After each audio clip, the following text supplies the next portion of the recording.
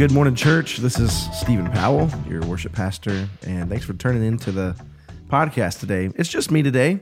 I wanted to talk a little bit about Thanksgiving, and I know that we're approaching that time of Thanksgiving, and I want to talk about how we can foster Thanksgiving in our homes, and basically, make it a regular rhythm of our lives, not just a specific week of the year. Now, I know that we are certainly thankful for many reasons and in various ways throughout the year. But, there are times when it is, in particular, a little more difficult to be thankful.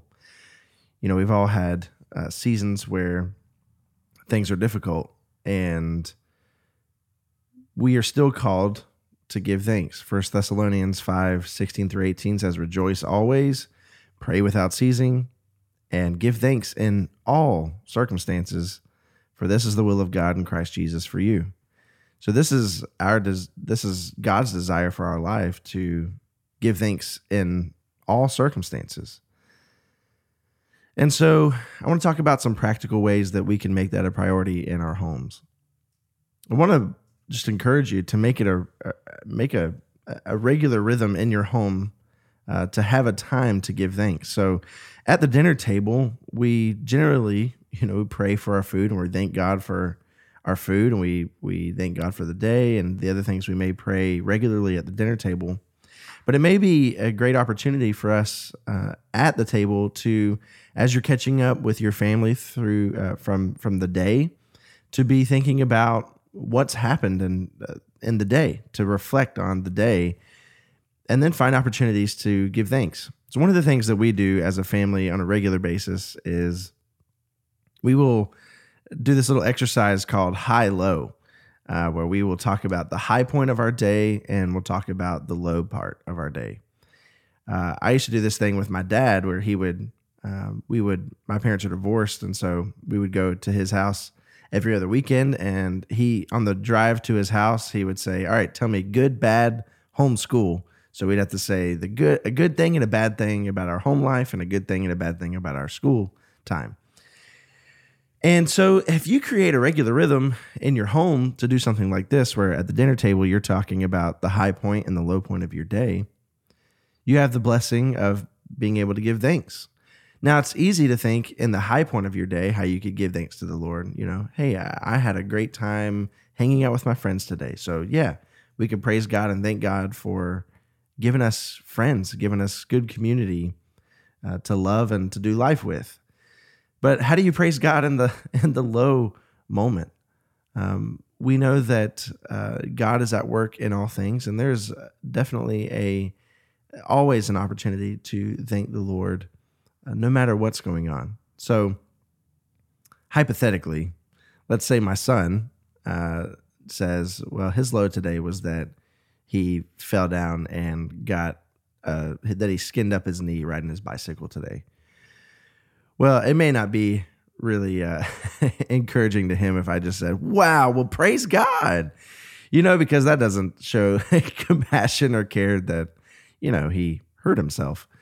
But we could push each other to be thankful, even in something like that. Ask a follow-up question. Okay, well, buddy, what happened after you fell down? Well, Mama, helped me clean out my boo-boo and gave me a Band-Aid. Well, we can say, well, man, can we thank God for a sweet mama who would take care of you and would be there to protect you and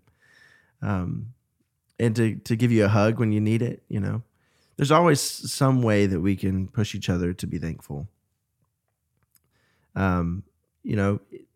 In our home, the kids will go to bed, and then Megan and I will have some opportunity to catch up throughout the day, and it would be there's always something we could complain about during the day. But let's say you and your spouse are talking at night, and you're sharing something that was difficult for you that day. There's always going to be an opportunity to push each other to thankfulness. So encourage each other in a time of trouble to be thankful in all circumstances, as 1 Thessalonians commands us to do. But, we do have to be mindful of if it's a good time or not to challenge them to be thankful. And usually we find that in counseling, which counseling is basically just applying biblical wisdom to our problems, to our struggles. In counseling, it's always, not always, but more often than not, you're able to break in and be more successful with the encouragement you like to give by asking questions. So you're sharing a difficult time. It may be good to ask questions like, in what way can you see God working in this situation? How do you see that maybe God could still be at work in what's going on? And then encourage them to give thanks to him. Or where are you feeling hopeless right now? And then how can you be thankful that your God is all sufficient to give you all that you need, even when you feel hopeless? Because, church, I'll encourage you. One of the blessings of going through really difficult stuff is the fact that we come to the end of ourselves. We realize that we don't have all that we need in ourselves to produce the result that we want. And that's a good thing for us because it reminds us that we are actually powerless over the ultimate status of our lives.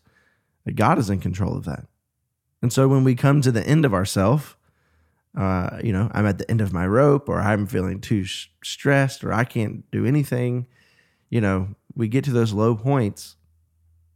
We have an opportunity to turn to the Lord, the one who is able to persevere, the one who is able to keep us and cause us to persevere to the end if we are his.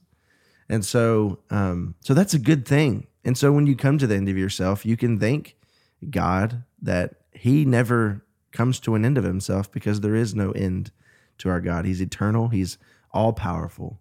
He's with us always. And so that's a good place to be. It's a good place to feel hopeless if we remember who our God is. I guess I should say not hopeless, but hopeless in ourselves, because we always have hope in our God.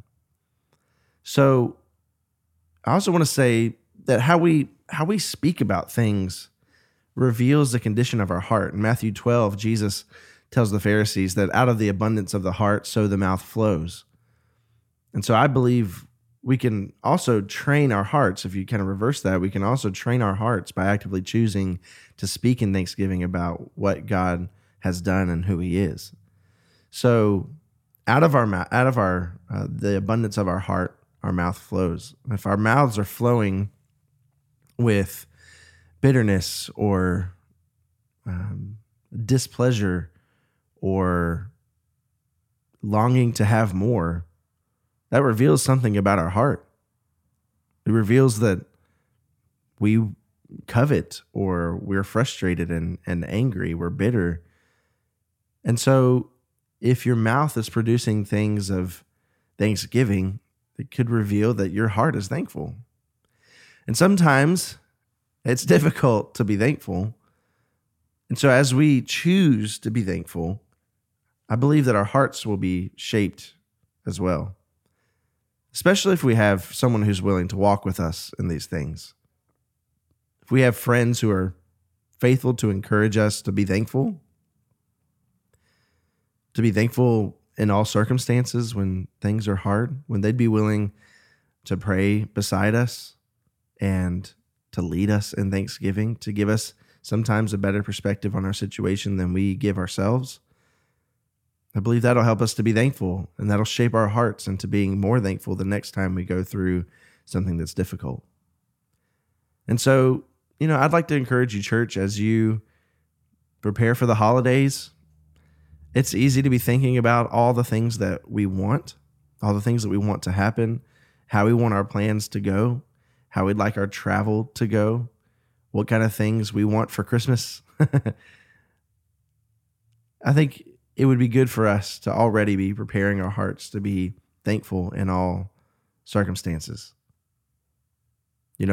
Even the holidays bring disappointment for a lot of us. This will be my first Thanksgiving and Christmas without my grandmother. And I'm going to try to find some ways to be thankful, even though right now, man, I'm sad. I'm sad about that. But I want to be thankful for the memories that I have. I want to be thankful for the legacy she's left. I want to be thankful for the fun traditions she has set up for us, even the dishes she would make at Thanksgiving. I want to be thankful for all those experiences and things, and blessing me with a godly woman to lead our family and to lead me in my walk in Christ. This is a good thing to be thankful for. And so it's okay to be sad, but in that sadness and in that struggle, it's a good thing for us to turn to our God who never leaves us, never forsakes us, never ceases to have the things that he has, which is everything. And so we can turn to him in faith, trusting that he is good and he knows what we need. And so I encourage you to be thankful, even in the difficult things. All throughout the Psalms, we can see the Psalm writers go through really difficult things. And, I don't know about you guys, but sometimes I've read the Psalms and thinking, whoa, David, I don't know if you should be saying all that about the Lord. Like, where are you? Or God, would you wake up? Or things like this.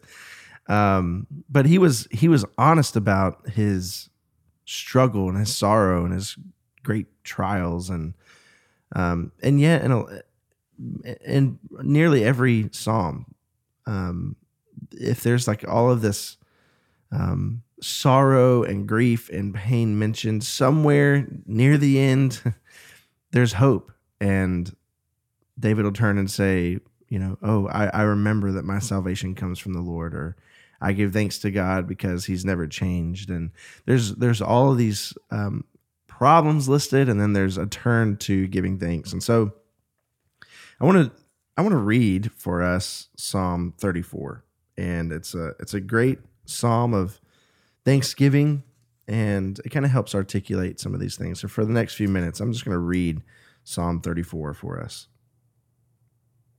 I will bless the Lord at all times. His praise shall continually be in my mouth. My soul makes its boast in the Lord. Let the humble hear and be glad. O magnify the Lord with me, and let us exalt his name together. I sought the Lord, and he answered me, and delivered me from all my fears. Those who look to him are radiant, and their faces shall never be ashamed. This poor man cried, and the Lord heard him, and saved him out of all his troubles. The angel of the Lord encamps around those who fear him and delivers them. Oh, taste and see that the Lord is good. Blessed is the man who takes refuge in him.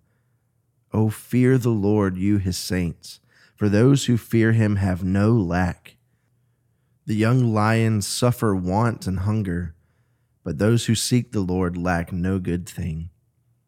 Come, O children, listen to me. I will teach you the fear of the Lord. What man is there who desires life and loves many days that he may see good?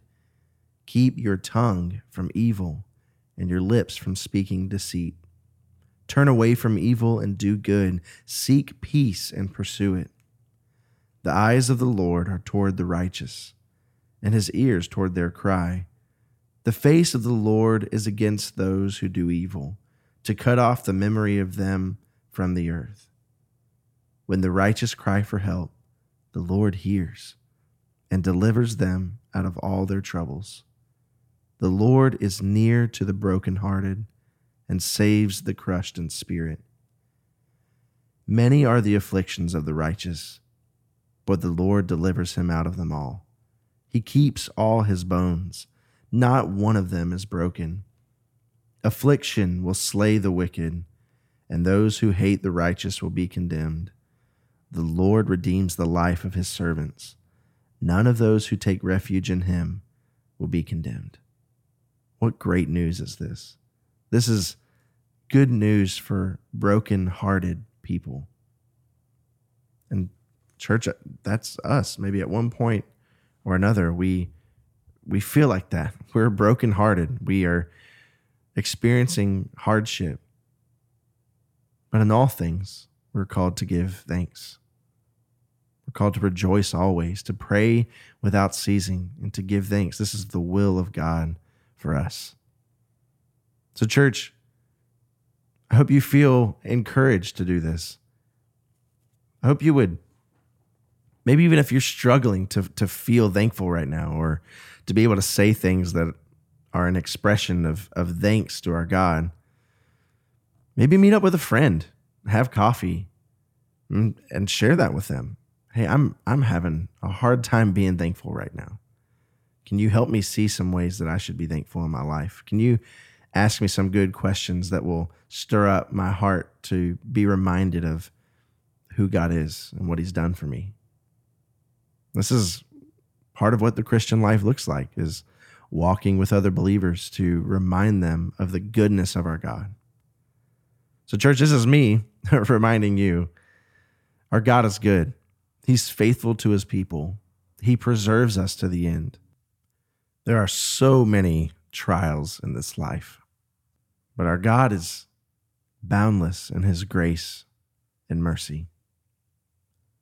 So turn to him, give him thanks, enjoy that turkey, enjoy that whatever your grandmother's favorite dish is that she makes every year. Enjoy that. Treasure it. But do it all because our God is good. Give thanks to him because he is worthy of praise. He's worthy of thanksgiving, for all good things come from him. Church, we love you. If we can help you in any way, if you are struggling, we would love to be able to pray with you, to pray for you. Would you seek us out? Send us an email, give us a phone call. We'd love to pray with you in this time that we know can be hard for many others. And so we want to be that family for you. We love you, and we look forward to gathering with you again this Sunday to worship the one true God who has it all and has given all good things to you in Christ.